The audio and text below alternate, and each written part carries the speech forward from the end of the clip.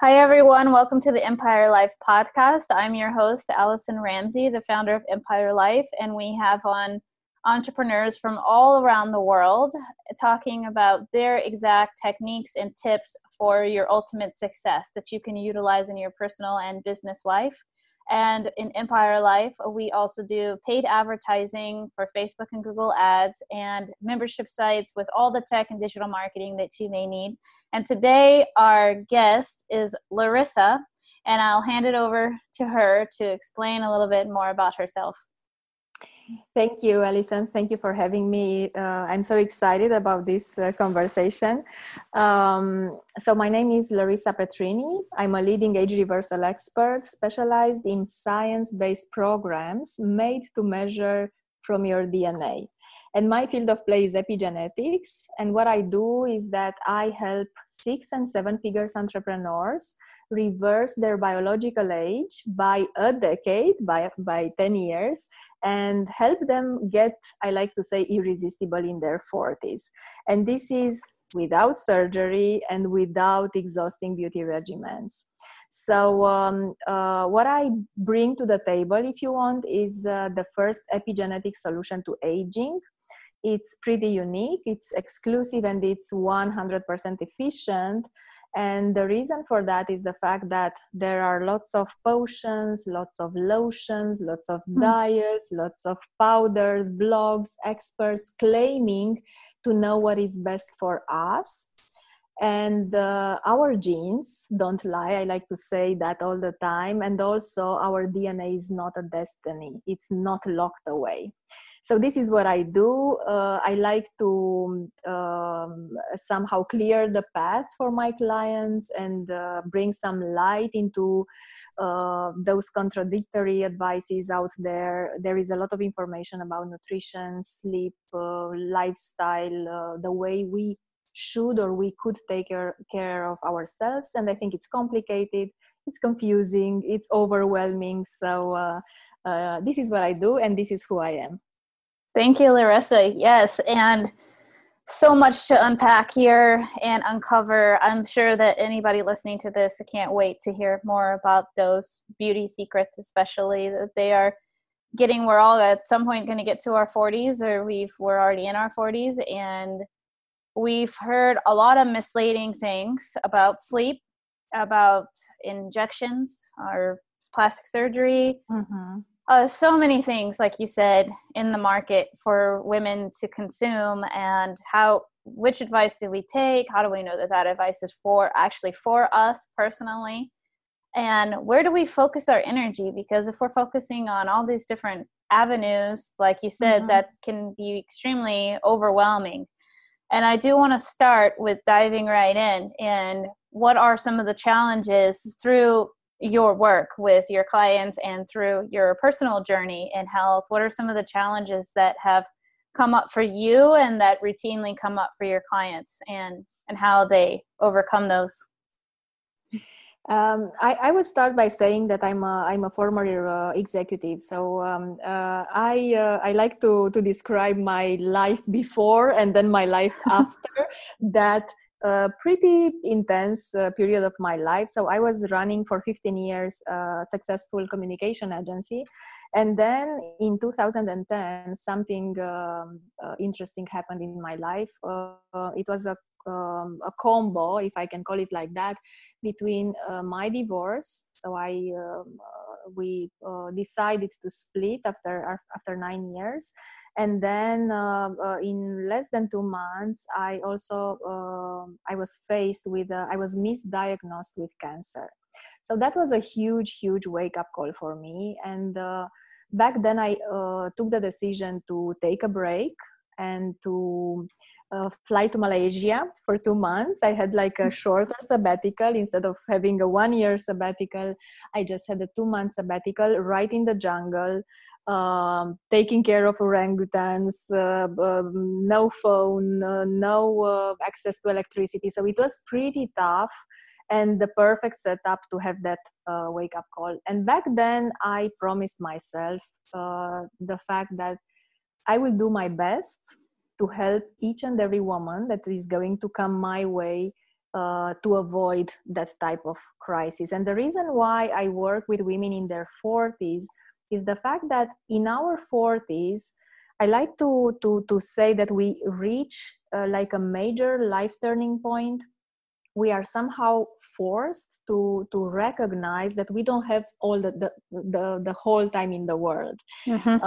And most of us, and this happened to me as well last year and even 2 years ago, we take an inventory of the goals we achieved in the first part of our life and want to somehow have a clear picture about what's next. Mm-hmm. And I like to call this the meridian of our life, or if you want, the peak of a mountain. We reach the peak of that mountain, and then there is a downside of the mountain we need to take, right? And it's and I'm sure this is happening for most of women in their 40s.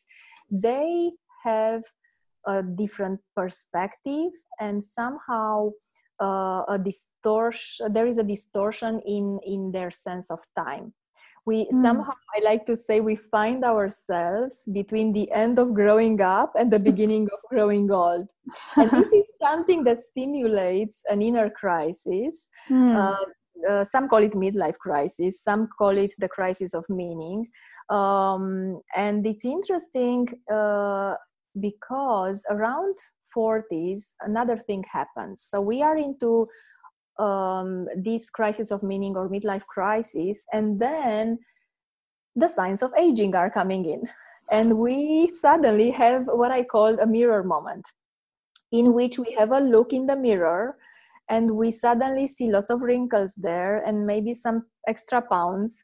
And we don't like what we see. And if I would have to quote my clients, they say, I want my body back. I don't recognize my body. Mm-hmm. And the reason for that is the fact that aging accelerates at 40. That's when we notice the first cracks, if I can call them like that, in our physical shells. And we lose hormones, we lose muscle mass. The quality of the collagen our body is producing is not the same. Our moods swings up and down. We start to have issues around our sleep. We cannot sleep, or we wake up not being rested. So there are lots of things changing, and this is why I'm so passionate about working with women in their midlife passage, and showing them and guiding them into the second part of their life. And I'm absolutely sure we can and we should celebrate this chapter like no tomorrow. I think we are wiser. We are. We have a different perception, not only about ourselves but also about our lives. So if we manage to overcome this crisis, and also to take care of ourselves properly, we can be irresistible in our 40s. I'm completely on board with you. Oh, I'm so happy. And we are so close. You are in your 40s. I am in my 40s. So I'm sure you understand what I'm talking about. And it's a lot of, again, it's a matter of perspective and also mindset shifting a little bit. It's also a wake-up call, but it's, from my perspective, it's a huge opportunity to reposition ourselves and to do something that it's truly our calling, or to tap into our purpose, to simply change some things there. And in most of the cases, these things are deep things. They are not superficial. We are not so excited anymore about our social status, our material possessions. Our kids are growing. They are leaving the nest. I like to call it the nest. And we suddenly feel like, oh my God, we are staying behind and there is not much to care about because they are leaving, and we cook less. We need some other things to be busy with. So I think it's interesting. I'm so fascinated about this midlife passage. So I am too, and I'm almost there. I'm not quite there, and I do. I was asking myself the other day, and because I've started to see some changes in my body, especially with entrepreneurship, that Mm-hmm. I feel that sometimes it brings extra stress, and I need to be aware when I see puffiness in my face, or Mm-hmm. I don't feel like my sleep quality is well as good as it should be. I need to ask myself, like, where can I improve, or what's really going on here, and at the same time not be too hard on myself, that it's okay. It's okay if Mm-hmm. we don't do things perfect a Of week. course. Mm-hmm. And I was asking myself the question the other day, like, what if I fully accepted, how would it feel to fully accept the changes that my body is going to go through? How would Mm-hmm. it feel to fully embrace, without judgment, criticism, without looking, like you said, looking in the mirror and Mm-hmm. saying, oh, well, there's And this, panicking. and Mm-hmm. Mm-hmm. panicking, and why is it not, or one of my best friends was joking with me, why is it not as easy to lose weight anymore when you know are in your 40s, or she's in her 40s now, she's a Mm-hmm. few years older than me, or I'm almost in my 40s, and it's hard to, it's become harder It's to harder. It's harder lose indeed. weight. Yeah. Yeah. And then we need to be, it's like, oh, I can't eat at 12 a.m. at night and think that I'm Mm-hmm. gonna have a You healthy cannot weight. get away with that Yeah, you anymore, can't right? get away with Yeah. little things that you might Mm-hmm. have gotten away with, or you can't get away with as much, you don't feel as rested Mm-hmm. for like 2 days if you didn't take your sleep seriously one of those Mm-hmm. days. Going back, I asked myself, what would it feel like to fully embrace the changes that my body is going through? how I how love does this. that how Mm-hmm. does that feel? What would I tell myself Mm-hmm. when I look in the mirror if I'm fully embracing it? How can I give myself love and acceptance? Mm-hmm. Because I love that. it does Yeah. feel overwhelming. It's like, Yeah. oh, well, what happened to the, it was so easy in my 20s, or what happened to Exactly. Yeah. Yeah. Yeah. You skipped a meal and then you suddenly the scale was friendlier. I love this so much, and I love it because this is where we start every time. Most of my clients are coming my way, first of all, because they want to lose weight. Of Mm. course, they want to change their skincare routine, and they want to understand what's happening inside their body. So there are lots of things on their list, and they want to change everything, and if possible yesterday. And this is of course not possible.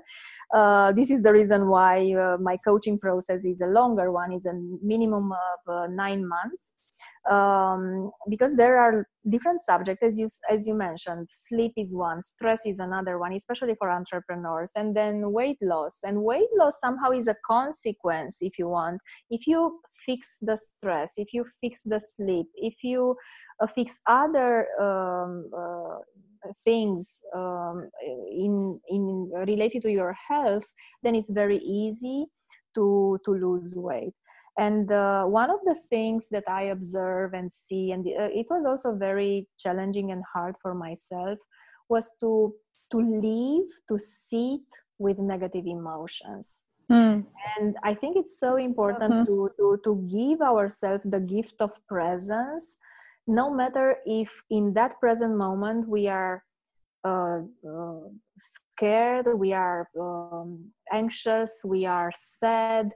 And especially during these days when there is a Mhm. lot of uncertainty in the world and a bit of chaos, and it's so important to welcome those emotions and to leave them and to sit with them, because they are also part of our life, and they are also part of ourselves and our body, and they are trying to tell us something. I like to say the fact that they are somehow like a feedback mechanism. So every single time we feel anxious, there is an opportunity for us to sit in the present moment and to investigate what's going on there. And Mhm. every single time we feel, it doesn't matter if it's a negative or a positive emotion, when we feel something, that feeling is very strongly tied with a thought. Mhm.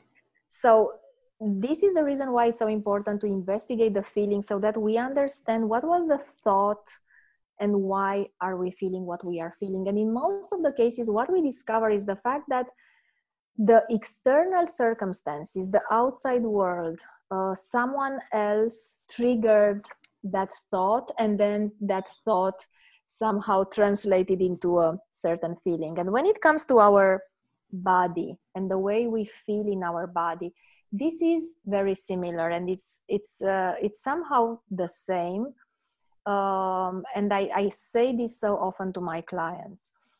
If you hate your body, if you don't like your body today, the way it is, with those extra pounds, with those wrinkles on your face, chances are you will lose the weight, you will solve some of the wrinkles, you will fix your sleep, and then you will feel the same. Because it's not so much about those kilos, it's not so much about those wrinkles. Of course we want to look fabulous in our 40s and 50s, and that's everything. I think every single woman wants to look the best, right?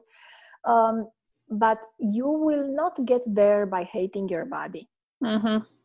You need to love yourself the way you are today, and then of course self-care is a form of self-love. And even self-discipline, from my perspective, is the biggest sign of self-love. When you don't need to do things perfectly. You don't need to have perfect army type routines. It's not about that. It's about, and I always teach my clients to somehow negotiate with themselves 3 layers of accountability for every single thing that they want to do in their lives. For example, if they want to start working out, I always tell them, let's negotiate the 3 layers. The first one could be for you to jump for 10 minutes on a trampoline. That's acceptable. That's great. If you manage to do those 10 minutes on the trampoline, you are on the right track and you are doing it. You do something. Yeah. And then you can add some, I don't know, 1, 2, 3 circuits on, could be on 7-Up, or you could go to the gym. And then you can also add an evening walk. And that's very important for our sleep, by the way. So these are the 3 layers. You can do them all 3, and that's the very good. And you can celebrate, and everything. It's great, and it's supporting your health. You can do the trampoline and the regimen, or you can only do the trampoline, or even a 15 minutes walk. But you need to do something.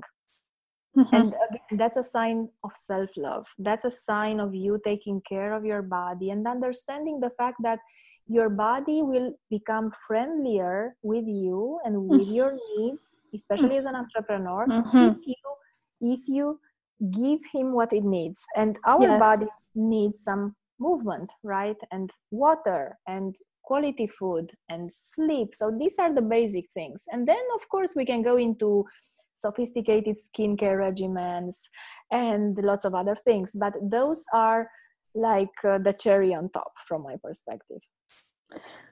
I completely agree with you. And to revisit too, this you're in Bucharest, right? Yes, I live in Romania. I used to travel a lot. Yeah. Oh yeah, to New York, right? You live there too? Yeah. Switzerland and also Netherlands. So I used to travel a lot. Right now, I am stuck in Bucharest. Oh, Bucharest is, I've heard that it's beautiful though. I can't wait to get there, and the food and the culture, and with how I was raised, I was not raised with thinking that self-care, I didn't know anything about self-care. I didn't see that modeled in my family with the women, or sleep, or being tapped in to my feminine energy. I saw also, I was told that I was confrontational. If I sat in my negative emotions, if I brought up something, if I had a voice, it's like, oh, well, why are you rocking the boat here? Why are you acting so, like, well, why? Who do you think you are, right? Yeah, who do you think you are? How dare you? This is not a big deal. Well, it's a big deal to me. And from a young age, like going back to what you were saying, instead of avoiding what we're feeling, which is what we're taught to do. So I'm not, unfortunately, yes. It's okay. It's okay to to give yourself that love and forgiveness. It's okay that I maybe avoided some of these things. If you're listening to this with everything going on in the world, I do feel one of the steps, I completely agree with you, one of the steps to having a more fulfilled life, feeling more confident in our bodies and having more self-love and acceptance is being okay with having those negative emotions and understanding also these are passing feelings. Yeah, exactly. I might feel like they're like clouds. Yeah, they're like clouds or passing weather, ships yeah. And weather, and yeah. all of that is part of the human experience. It's part of the process. And I read a really good quote. I don't remember who it was from now, that I sometimes revisit, about without sadness we can't feel true joy. Without going into depression, sometimes we can't feel true happiness. All of like your nails, you know, that you were telling me, the contrast between between amazing life experiences and sometimes not so amazing life experiences is being able to understand, okay, this too shall pass. And anything that's brought to me in my life is brought to me, I have divine trust, is brought to me because I will eventually, maybe not that moment, eventually I will understand what this is teaching me, how it's supporting me. I ask myself, how is this serving me? And like you said, where is this trigger coming from? Why do I tapping in instead of when we outwardly focus on other people, or they're doing this to me, somebody's doing something to me. This is so important. There is I love Byron Katie's work a lot, and she says something very interesting. There are 3 types of businesses in the world: your business, someone else's business, and the God business or the universe business. So every single time we and I started to observe this when I was triggered, when I was stressed, when I was sad or upset, it was in most of the cases, if not all, someone else or an external circumstance. And it's very interesting because if we would focus on our business, we would mind our business without comparing ourselves against other women or people, without judging other people, without being I don't know, curious for just to without scrolling so much on social media sometimes. And so all these things are actually not healthy for us from my perspective, because instead of spending time with us and giving ourselves that gift of presence, we mindlessly spend our energy and time and focus our attention elsewhere, and that's not healthy, and it's stressful, and sometimes it causes lots of anxiety,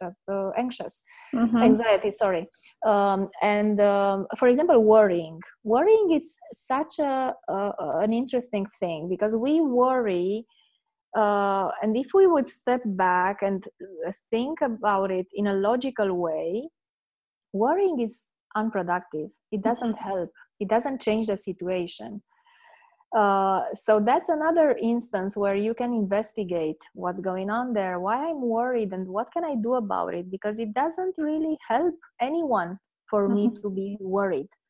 So yes, it's really important to sit with our emotions and also to focus our energy on the right things. And I think this is, and I see a lot. I see this a lot, especially as an entrepreneur. There are lots of. I think it's called the shiny. The shiny object syndrome. Exactly. So you want to engage in another course or hire another coach, yes, or read another book, or it's like it's never enough, and I'm never there. Yes, I'm never enough. They're never enough. Yeah. My kids are not doing enough. It just keeps going from there. It's never enough. And what I like to practice and also to teach is the fact that if we would focus on the quality of our thoughts, because what triggers us is not our kids, is not our I don't know, politicians, or not even this virus, right? It's our thoughts about that thing. Mm-hmm. So we have a huge power, an immense power to change the frequency, to see all these things in a completely different perspective. There are people that are completely unafraid of this. Mm-hmm. There are people who think the government does the right thing. There are also people who are not triggered by the bad weather, for example. They think it's romantic if it's raining outside, while others think Yeah. it's a terrible thing, and they become depressed and sad. And so it's here. It's in our head, and we can turn it around easily. We just need to sit, question the feeling, go back to the thought that generated that feeling, investigate it, shift it, and then change the perspective. It's not that complicated. I love those steps and that strategy. That's amazing, Larissa. And I want to go into, why do you think people should have a morning routine? And what are some tips or techniques that you give to your clients, and if they want to have a morning routine, what that looks like? The whole, you were talking about offline to me also on preparing the night before. Yes. And guiding them through that. Can you go into that? Sure. So first of all, this is one of the stepping stones, if I can call it like that, and it's a very important one when I start working with my clients. And it's a very important one, because if we if we manage control, maybe it's a too tough word, but if we manage and take charge of our morning routines, then we can so I was saying that in order to create the level of life we want, we desire, we must first find some time and dedicate some time each day to be able to get there. And from my perspective, the best time of the day for that, to sit with us, to prioritize what needs to be prioritized, is in the morning, when everyone else is sleeping, when we, or even later, it doesn't have to be at 5 a.m. I'm waking up at 6. I used to wake up at 5 for many years. And I think it's good to be quiet, but if those around you can gift you the space and also the quietness, then it's perfect. So I think focused, productive, successful mornings generate productive, focused, and successful days, which somehow create a successful life in the end.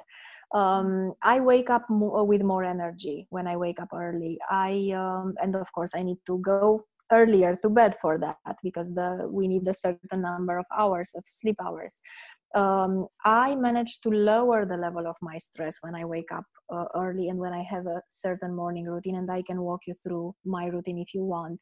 I have a certain level of clarity.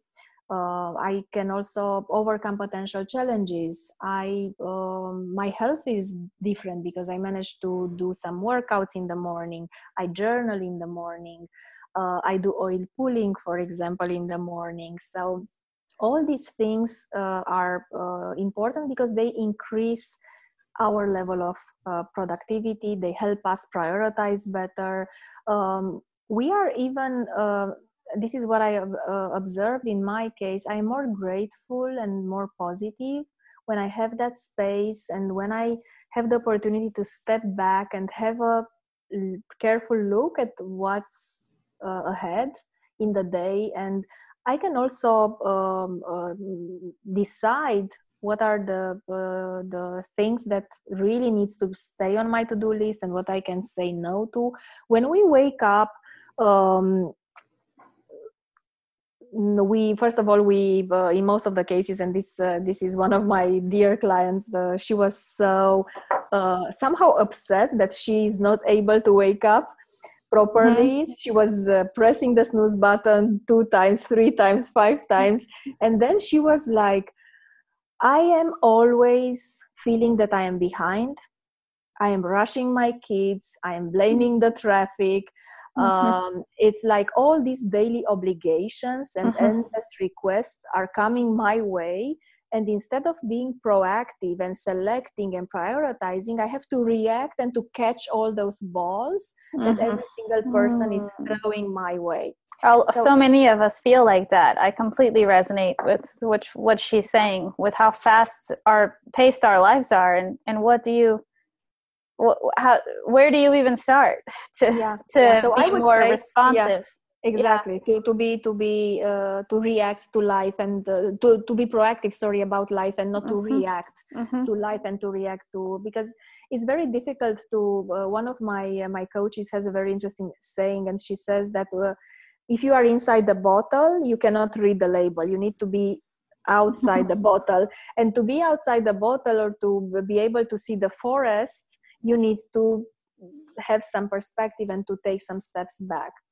So you mentioned the fact that productive mornings and morning routines should be prepared ahead in the evening, and this is something that I do myself, and I also encourage my clients to do. So first of all, we need to make sure we go to bed early enough. And early enough, I'm also a certified sleep coach, so for me, is especially because I understand why it's so important to go to bed around 10 p.m. This is a must from my perspective, and it's a must because our body needs to be aligned to the circadian rhythms. This is number one. Number two, especially for us women, there is a so-called prime time interval, and this is between 10 p.m. and 2 a.m. And this is very important because our body is releasing a certain hormone. And this is from my perspective, the number one hormone when we talk about age reversal and preventing the signs of aging. And this hormone is the human growth hormone. So in order to catch as much as we can from that hormone, we need to also sleep inside this interval. Another important thing is the fact that we need to pay attention to what we eat before going to bed. And eating light, and when I say light, I mean a soup or a salad or something easy, not heavy meals, and especially not at 10, 11, 12 in the night. You mentioned that. It's not just the fact that we don't get away with it and we gain weight, it's also disturbing our sleep. So we need to have at maximum 8 p.m. to have a light meal, a light dinner, and then help our body prepare for sleep. We can take a warm shower because warm showers will relax our muscles, will also lower the level of cortisol. And these days, because the level of stress and there is lots of uncertainty, and we are definitely more anxious than before. This is not an usual situation. Our level of cortisol stays very high. And this is very much linked with what's happening around us, but also with the amount of caffeine we consume. And one of the advices I give to my clients is to ditch coffee. I know this is not popular, and most of your listeners will be like, oh my God, I cannot get rid of coffee. You can at least switch the type of coffee with caffeine you consume and go for another type of coffee that is decaf. You will still have the taste there, you will still have the smell, the ritual, but you will take away the caffeine and you will keep your cortisol balanced. So this is another thing. If you still want to consume coffee, 3 p.m. is the maximum hour you consume that coffee. Otherwise, that caffeine will disturb our sleep. Yes.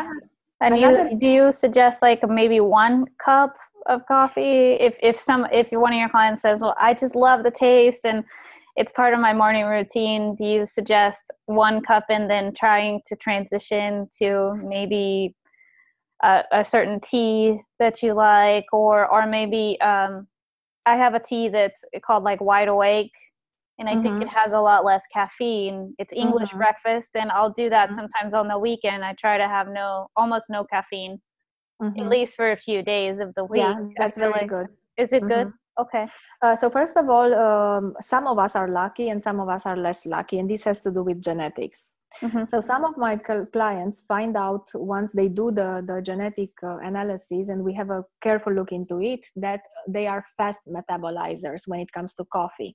Some others are low metabolizers. In my case, for example, I'm a fast metabolizer, but I still ditched coffee with caffeine. So these days I'm still drinking coffee, consuming coffee, but it's decaf.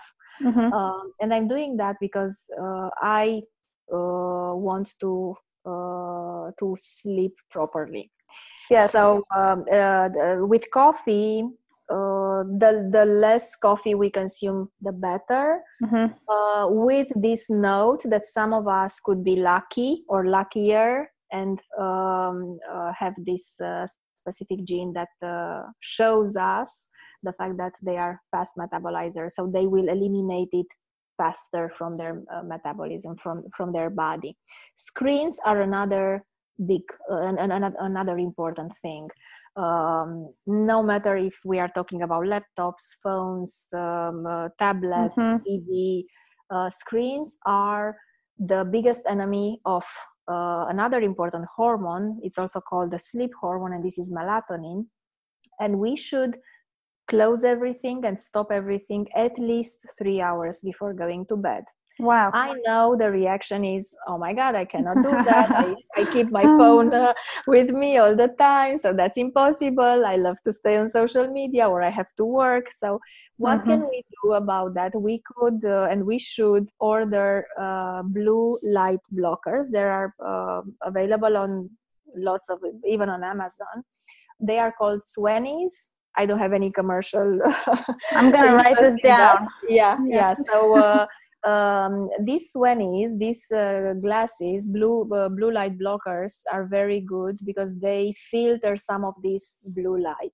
And this blue light is again not helping us when it comes to sleep. It's disturbing a lot our sleep because our brain is not. Our brain is basically confused, and it thinks that maybe it's still light outside. So instead of producing melatonin, we inhibit the melatonin, and the melatonin is very important for our sleep. I already mentioned the walk, the evening walk. This is very important for everyone. Not only to burn some calories, but also for our sleep. And then what is very important, and it's something that I don't see it enough around as an information, and it's very educational and important, is the fact that we need to get at least 30 minutes exposure to natural light. And especially now with this coronavirus and us being locked somehow in our houses, we don't do this enough. So the best interval is 6 a.m., 8 a.m. So if we can catch 30 minutes in the morning, we would help our body to produce enough serotonin. This is another important hormone. Yes. And the happiness hormone, right? So this is another thing. So all these things are important, and we can do them in the evening. It's important to pay attention to what we eat, to the way the temperature in the bedroom is also important. The level of humidity is important. We need to have it between 30 and 50%, for example, when it comes to humidity. Temperature is important to be around 17, 18 degrees Celsius. So all these things can disturb our sleep. And sometimes we start taking pills and supplements without checking these things first. How much caffeine we consume, or how much we stay in front of screens. So all these things or lifestyle factors are very important. I completely agree with you. And also, I wanted to ask you, with the human growth hormone, in that window between 10 p.m. and 2 a.m., do you also suggest your clients to take human growth hormone before they go to sleep or take it during the day. I haven't personally taken it before, but I've seen a lot of new supplements coming up with the human growth hormone and also collagen. Yes, collagen is very popular these days. The only thing with collagen is that it needs to be hydrolyzed, otherwise it doesn't work. It's not going to be absorbed in the body. And when it comes to human growth hormone, yes, depending on what we see in the genetic analysis, we might need to supplement that. And also depending on the way they sleep and what is the hour they go to bed. If someone goes to bed at 2 a.m.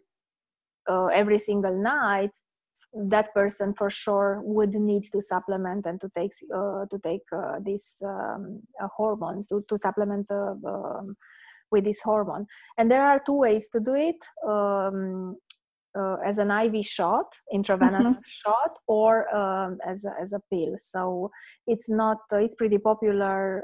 It's not something outstanding. It's just that you need to know if you need it, what is the amount you need to take, and for how long. So this is again something that I do for my clients, because you cannot take it just like that. I will order it on Amazon and then I'm going to put it back. So you need some investigation there, if I can call it. Of course.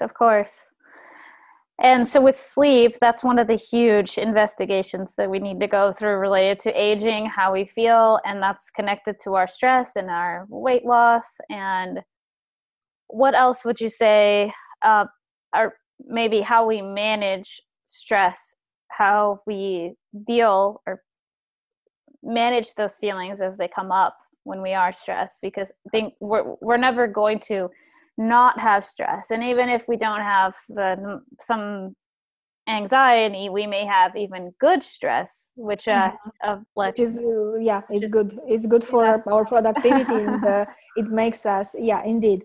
When it comes to stress, first of all, I like to say that stress is in the eye of the beholder.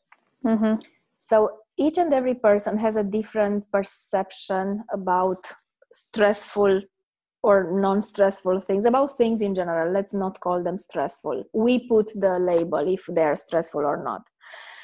For some people, for example, loud music can be stressful, while for other people can be energizing and good. It's just a very simple example.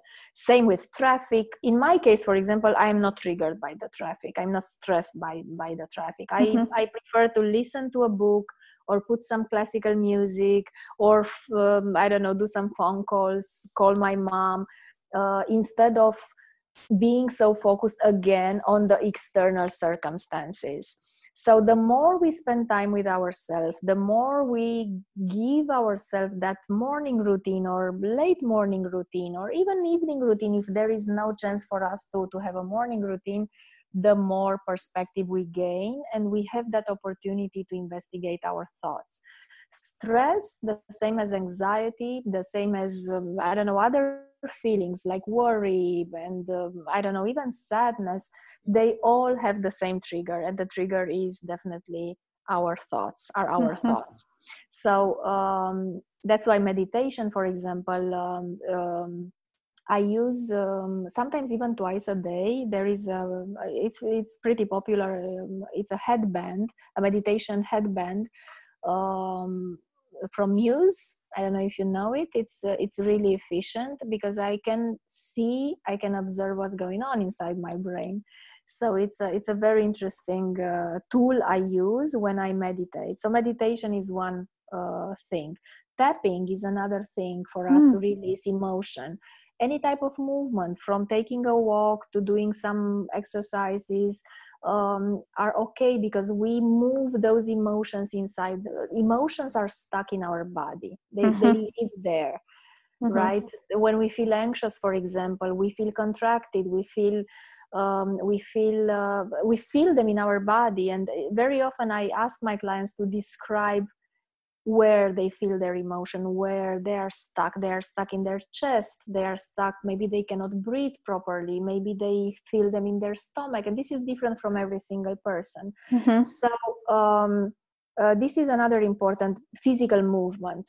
jumping on the trampoline is an excellent tool, an excellent thing we can do to release and to take out the stress and those emotions basically from our body. So tapping, meditation, journaling. I love journaling. I practice morning pages. This is a tool from Julia Cameron for years, and I love it because it's a way to detox our mind and our thoughts, and to move them from our head to the paper. And this is so important because it helps you somehow start the day on a clean paper, instead of starting the day with lots of worries and mental to-dos and things that we forgot or we have to do.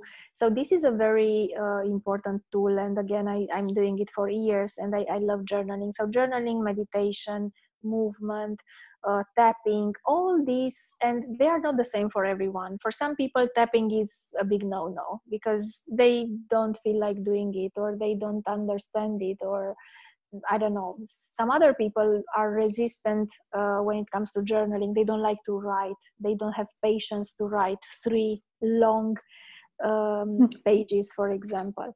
So it depends. But we need to try these tools. We need to give them a try. And before anything else, we need to give us, and I'm going to say this, I think, for the 3rd time, the gift of presence. So we need to give ourselves this gift of presence, and to spend time with ourselves, because we spend time with so many people around us and for them, and we want to please everyone and serve everyone, and in business and in our families, and we are very often the last on the list. And we cannot, I like this quote so much, you cannot pour from an empty cup. It's impossible. It's almost impossible. And exploring those strategies and techniques that you were mentioning can fill our cup. And if it doesn't, we need to try something else. And we need to always be focused on, am I filling my cup? Exactly. Yeah, because we may be over-giving and emptying our cups. This is not healthy and good for others.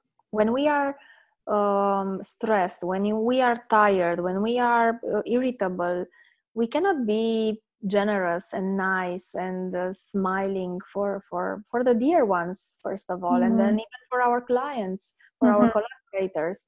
So when you are okay with yourself, when you have enough for yourself, you can be generous, you can be positive, optimistic. You have a different energy, completely different energy, and it's not selfish. I know we had, and you mentioned this, we had the wrong models somehow. And I had the same type of model. My mom used to be, and she still is, a martyr. I like to say it like that. She has this, she's selfless. I think this is the right word. She feels the need, and for sure she had the same model from her mom, from my grandmother. So they all felt the need to sacrifice themselves, and this sacrifice was like the most important thing. They were the last on the list. They were the last eating at the table, if you want. It's a metaphor, of course, but it is for generations. It's been like that for a lot of women. And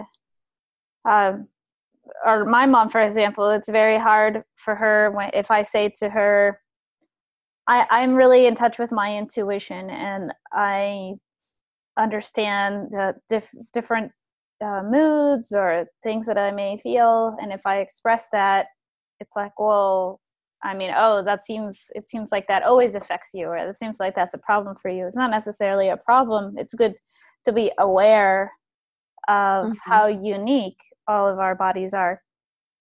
Yeah, exactly. And it's you also mentioned something very interesting, and that was about having the right to have a voice. And I think this is so important, because we were what I saw, at least at my mom, and I somehow learned from my mom, and then I had to unlearn along the way, is the fact that if something bothers you, if something is not right for you, you have to simply stay quiet and don't say anything, so that people will not be upset with you, and they will not and this is a compromise. This is a compromise in which we, instead of voicing, instead of expressing our needs, we don't do it, and we are somehow expecting that other people will guess what our needs are, and this is not the case. It's not the case. And then, like you were talking about, those emotions might stay stagnant in our bodies. Exactly. And that leads to different kind of cancers, most likely, and diseases, and or thyroid. I had another podcast earlier this morning, and she was talking about how tapping into our voice and our throat and just starting to voice our needs. It can be as small as I need to take a walk, like you said, or I need to go right now because I need to do X, Y, Z. That starts to also open up the thyroid and help with that a lot of women are going through hypo or hyperthyroid. How it can be possibly also tied to our emotions and our voice and speaking up for what my mom was I shared this with you before. My mom was diagnosed with thyroid cancer this year, so it's interesting that we talk about this. That is wow. She still has this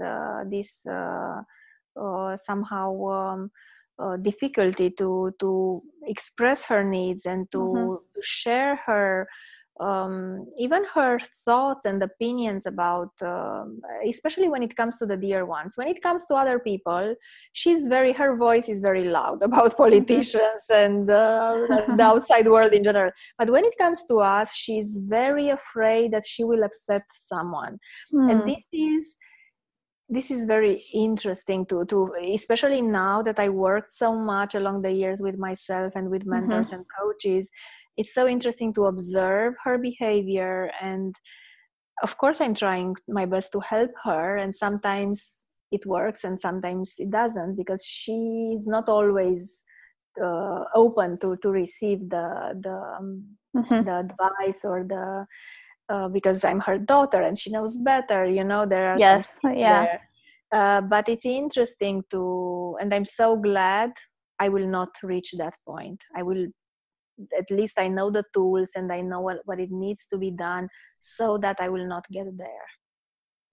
Yes. And another facet of what you were talking about is it's okay for someone else to feel uncomfortable with our feelings, and it's nothing that we're doing. We're not doing anything to them. Especially talking about with men, because they have things that they learn in their culture along the way of it's not okay to express my emotions, and it might be difficult for them to hold the space for their partner or another woman to be with her feelings. And that doesn't mean that then we don't do it just because it might make somebody uncomfortable. That's not our responsibility. Exactly. And for example, one of my clients, she was complaining, maybe is not the right word, but she was sharing with me the fact that she cannot cry in front of her partner, and she cannot do it because her partner cannot stand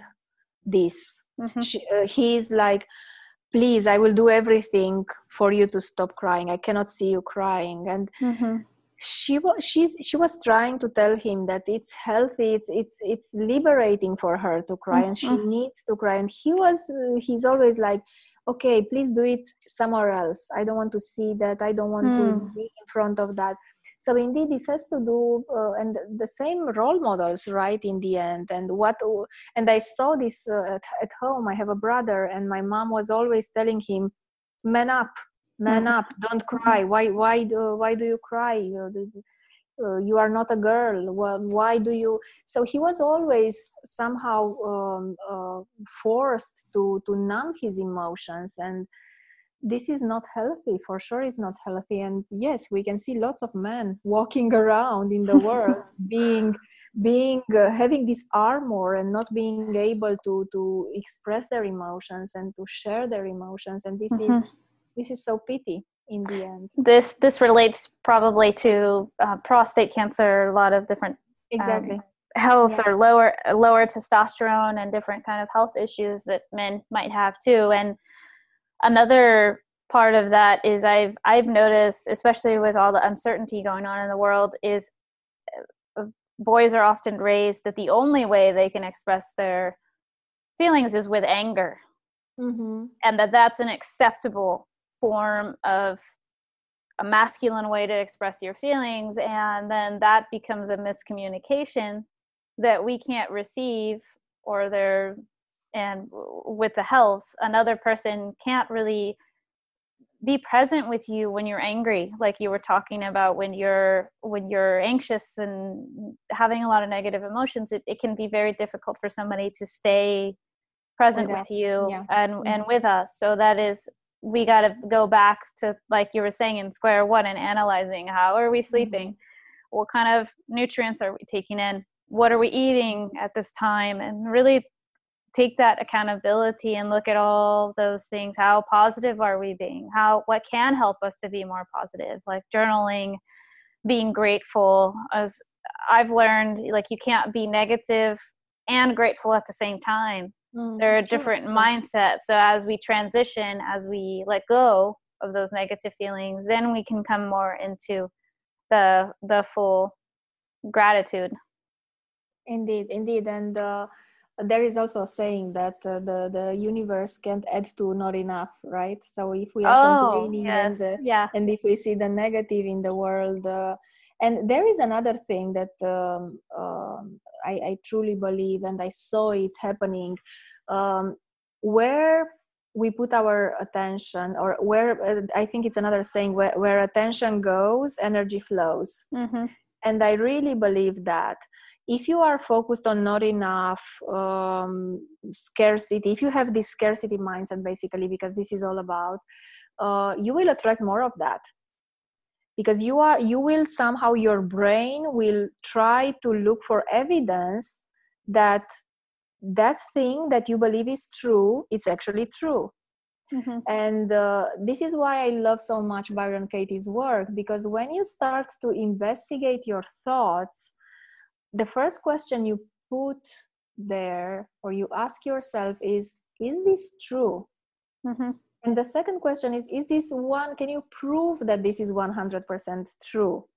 Any statement you say to yourself, I don't know, I'm tired, or I'm stressed, or if you will start to truly investigate it, you will find out evidence that it's not actually true. It's not 100% true. And in most of the cases, anxiety and stress and all these negative emotions are actually unquestioned thoughts from my perspective. So it's the process. It's so easy. You just need to step back and really be honest. But what we do instead is we run away from our negative emotions. We want to switch them immediately. And how we switch them, especially these days, we turn to sugar. We become emotional eaters. We turn to alcohol. We turn to social media. We turn to lots of things that are not healthy for us, because we are so afraid to stay there. And you mentioned this before. We were taught to numb our emotions. I don't know about your parents, but my parents used to gave us sweets and chocolate for us to stop crying, or for us to not to have a tantrum, or as a reward if we did something good. So sugar and chocolate and cakes were there as a reward, or as a somehow tool for us to stop feeling our emotions, to stop crying, to stop. And I think this is a generational thing in a way. The fact we don't know, nobody taught us how to sit with our emotions, how to accept them. Because once you accept your emotions, you have a different square one. Mm-hmm. You have a different perspective. You already feel better because you accepted them and you accepted yourself being in that state. When you deny your emotions, when you numb them all the time, you are in a denial phase and you are actually trying to lie yourself, if I can say it like that. And So avoid it. avoid and Yes. pretending that actually they are not there, and they are still there. Guess Yes. what? If you will turn to junk food or sugar, what usually happens is that you are compounding emotions, because you eat the Yes. sugar and then you start feeling guilty and you start feeling frustrated because you had that, I don't know, piece of cake or the chips or whatever. So you will not only feel anxious and sad and frustrated and whatever, you will also add some other negative emotions because you just did something that was not right for you and for your health. So it's very interesting, and I think if we could become more emotionally intelligent in general as a human beings, we would solve so many issues in our Oh, relationship. yes.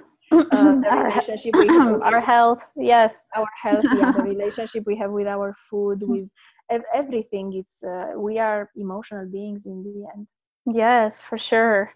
And Larissa, before we hop off, how can people contact you? What's the best way for them? There is a group I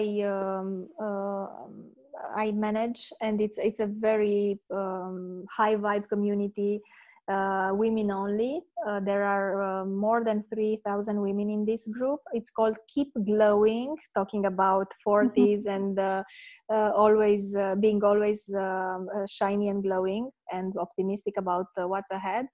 Then the podcast I just launched is has the same name, Keep Glowing. Wow, exciting. Yes, yes. And then at 10yearsback.com there is a free PDF, a free resource with my top